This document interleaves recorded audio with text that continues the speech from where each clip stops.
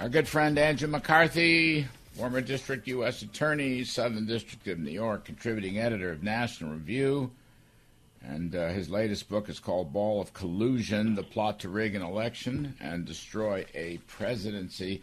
Andy McCarthy, thank you for helping us as you have. You have been fabulous, by the way. Can I just tell you that throughout all of the Fox shows you've done, ours and the others, and this radio show, you have been terrific during this bizarre period. So thank you for that. Thank you so much, Larry. I appreciate that. I wish it wasn't necessary to have to go through this stuff. But I know. You know, I get to the office, was it Thursday, mid-afternoon, early afternoon, and so this latest decision, they're going to unlock something. I don't know. We'll talk about that in a minute. And I said, well, we got breaking news. Get Andy McCarthy. Unfortunately, you were there, so you helped our show. By the way, that show had good ratings, so whatever. Well, that's me. I'm the ratings grabber, Larry. You are. The secret sauce. You're the key ratings guy. It's come to that. So look at my friend. Where does it stand? What do you think's going on? And is this, federal magistrate judge going to force the Justice Department to give up some information on the affidavit or not? How do you see this? I think they're probably going to use the next few days feverishly, whether it's through, their friends in the media or maybe motions for reconsideration. But I think they'll try to get him to change his mind. He's kind of dug in. And I think probably where it comes out is he'll make them unredact some stuff so that we get some stuff so that he can say he did it. But whether we're actually going to get the stuff that anyone's interested in, like the basis for the claim that there's probable cause that, there's 3 crimes that supported the warrant and an explanation for why this had to be done. Larry, the most curious thing of all of this is the Justice Department told him, the other day during their first hearing that you can't make us unseal now because we're just at an early stage of our investigation.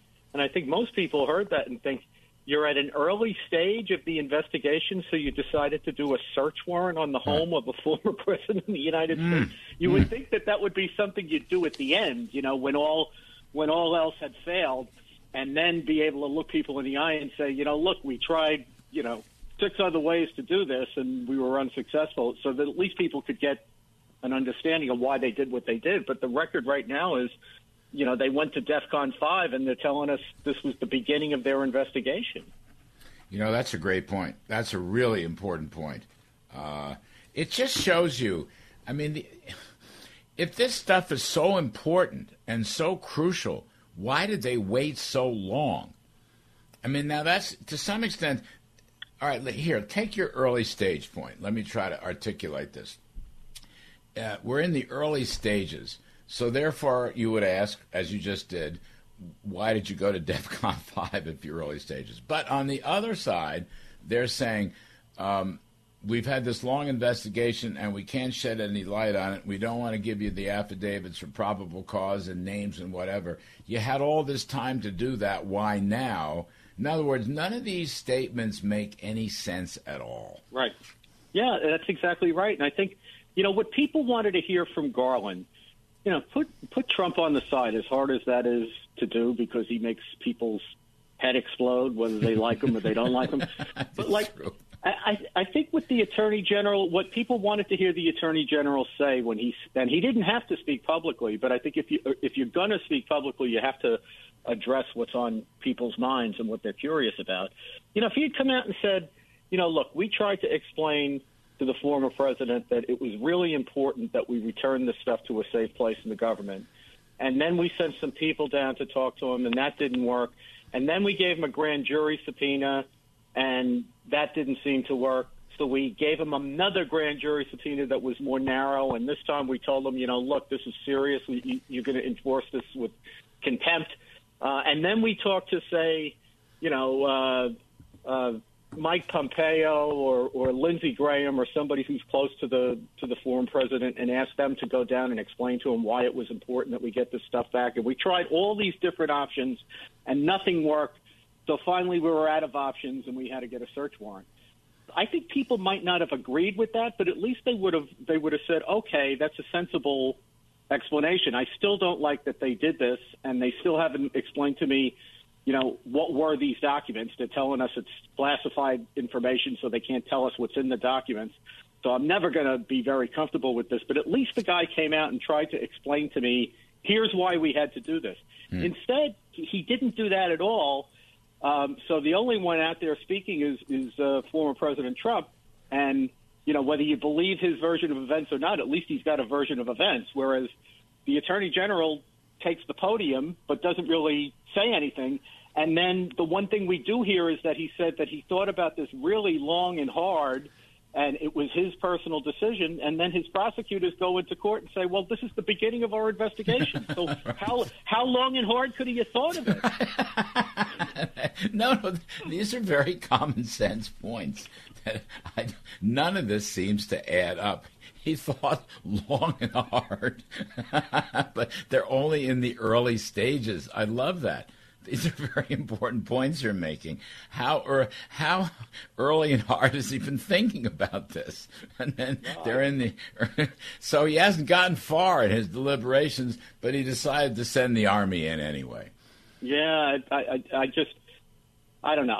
I don't think it makes any sense. But I also think, for what it's worth, President Trump ought to lay low in the tall grass for now, because I can, he's out there saying, these corrupt people and they did terrible things. And I think he's got other people who can say that. But what I would be concerned about is they did get a warrant. They did get a judge to sign a warrant, which means the judge made a finding that there was probable cause that up to 3 crimes, according to what's in the warrant, got committed.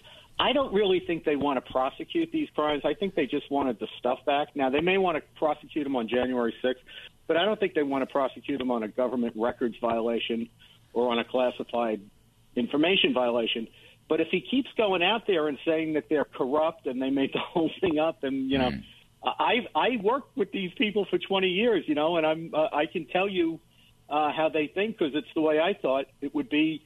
Oh, yeah? Okay.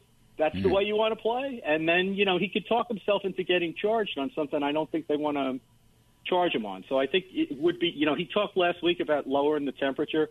I think it would serve him well to lower the temperature and, just let this play out, because he could talk himself into getting charged. No, you don't want the hornet's nest to go crazy. Nope. And that's what you're saying. Can we talk a little bit about the hornet's nest, about the FBI? Because you filed today what Mike Pence gets wrong about the FBI. And this is a tricky subject. I guess we all want to believe in the FBI, but then again, you look at the FBI and what they've been doing through this period, and you sort of say to yourself, not so much, You sort of say to yourself, not so much. The FBI, gee whiz, we're going to have a thoroughgoing reform of the FBI. Well, I think so, and I think I was wrong about something important when I was a prosecutor. When in the 90s, when we were doing terrorism cases, everybody always pointed to the British model of how they do national security, where they have MI5 and Scotland Yard, and MI5 is not a police agency. It's just an intelligence agency. They don't have police powers. And then they have the police force, which does the law enforcement. And I always thought, well, we were better off the way we did it, with the FBI having both jobs and having both responsibilities under the same roof, so that they could kind of leverage each other. But I think, now that we have 30 years to look at how this is all gone, or close to 30 years, I think that the Bureau's ethos has changed. I think, what they really did well, and the reason we love the FBI, and I love the FBI, is they were a great police agency. They were a federal police agency that took on cases like big mafia cases and big racketeering, big syndicate cases that local law enforcement can't do, because it's all interstate and it's too difficult and it's analytical, and it's just a different set of skills. But when the jihadist threat rose in the 90s, and particularly after 9/11, I think the Bureau became more of an intelligence agency than a law enforcement agency. And it's a very different, it's a different set of skills. It's a different feel. It's a different stress on secrecy. And it's too easy to get kind of entwined in politics because everything's under the cone. You know, the great thing about law enforcement is you know that someone's going to check your work in the end. You know, when people get indicted, you're going to have to turn everything over in discovery. And if you lied to courts or if you did things you weren't supposed to do, we're going to find out about it. But in that intelligence world, that doesn't happen. Nobody checks your work. And I don't think it's been good for the Bureau. Andy, let me just read here from this morning's column on the FBI. I no longer believe the Bureau can get its priorities straight. We have to be honest.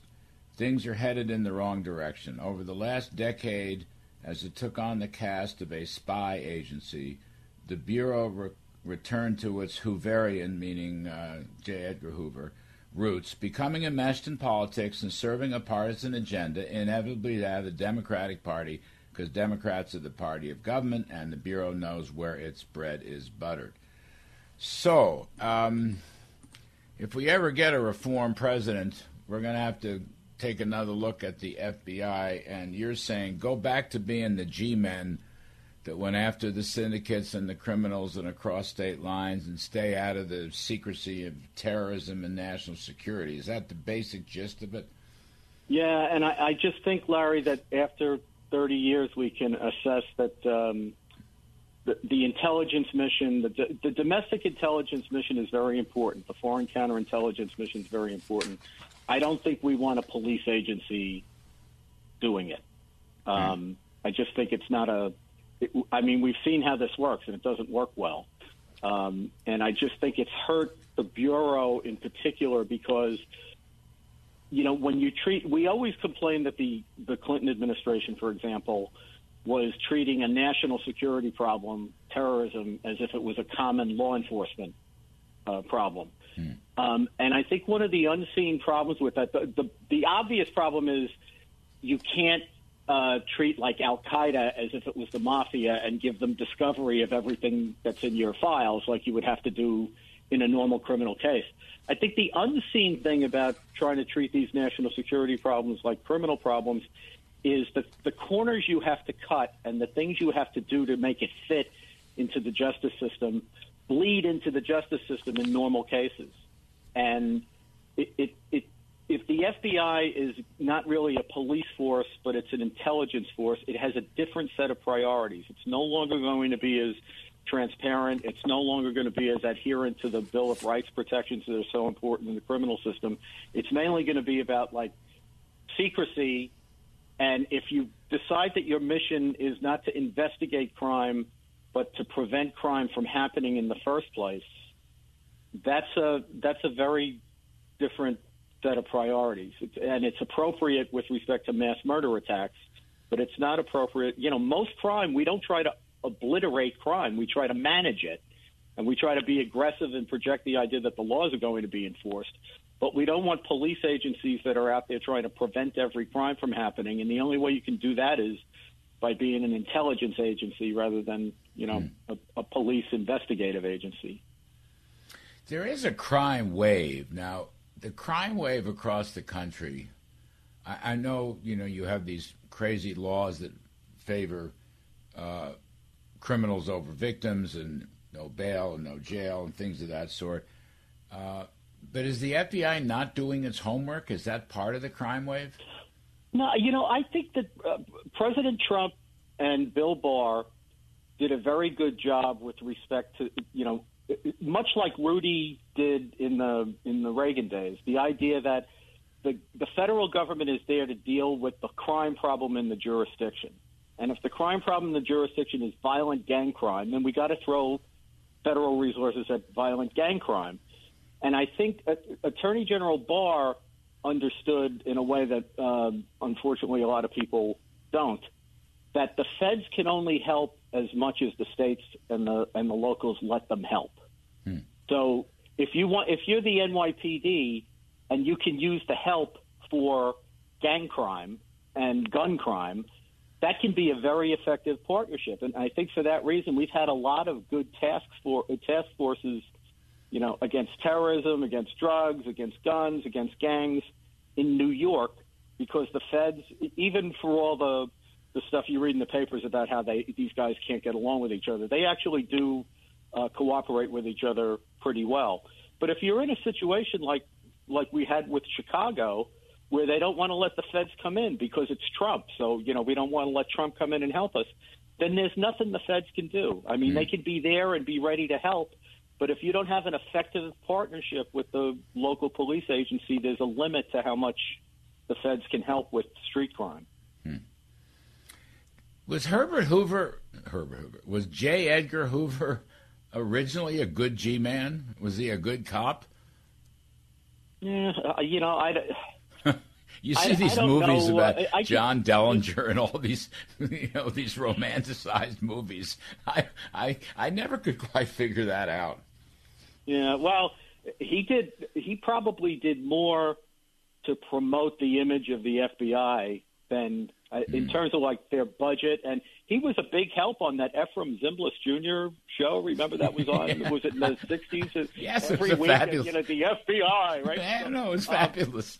Yeah, but I think what happened to Hoover is a kind of a cautionary tale for what's happened to the Bureau in recent years, which is the more things are done close to political power and under the cone of secrecy, the less they are like law and order, the less they're like, regular police work. Police work is meant to be transparent. I think we have to protect the identities of informants, although they get exposed at trial. If they have to testify, they have to testify. And grand jury proceedings are secret because we don't want to ruin people's reputations when they haven't been charged with anything and they're presumed innocent. But for the most part, when you arrest people, it's all public. The trials are public. The information gets turned over to defense. The judge looks at it. It becomes very public. Whereas all the stuff that happens in secrecy, it's too tempting to bend the rules. And what happened when the FISA court investigated not just the way the Russiagate thing got handled, but across the board, how has the FBI performed in FISA, say, the last 5 or 6 years? And it seems like every time they look under a rock, these guys are violating the rules. They're not verifying information they're bringing to the court. They're not keeping the background information that they're supposed to keep in what's called a Woods file. It's like their backup to show that they try to corroborate things before they went to the court. They have to do that with that court because there's no due process in that court. It's not like there's going to be a defense lawyer looking at this stuff at some point. It's all classified, and the court doesn't have the resources to investigate what the FBI is telling them, so they have to trust them. Last 30 seconds, you think this Trump business is going to go to trial? I really hope not. I think if they wanted to charge him with records or classified information, Larry, they'd have done that. I don't know how that case gets better. I mean, he either had the classified documents or he didn't, and he's either right or wrong that he could classify them on his own. Doesn't seem to me like investigating that for another 3 or 4 months is going to advance the ball much. When do you think that this local magistrate judge is going to make a decision on the affidavit? Probably a day or two after, they present the redacted one next week. But the thing is, the government can appeal if they don't like his answer. We may not see this for a while because they can appeal it to the district court. All right. Andy McCarthy, can't thank you enough. As always, terrific stuff.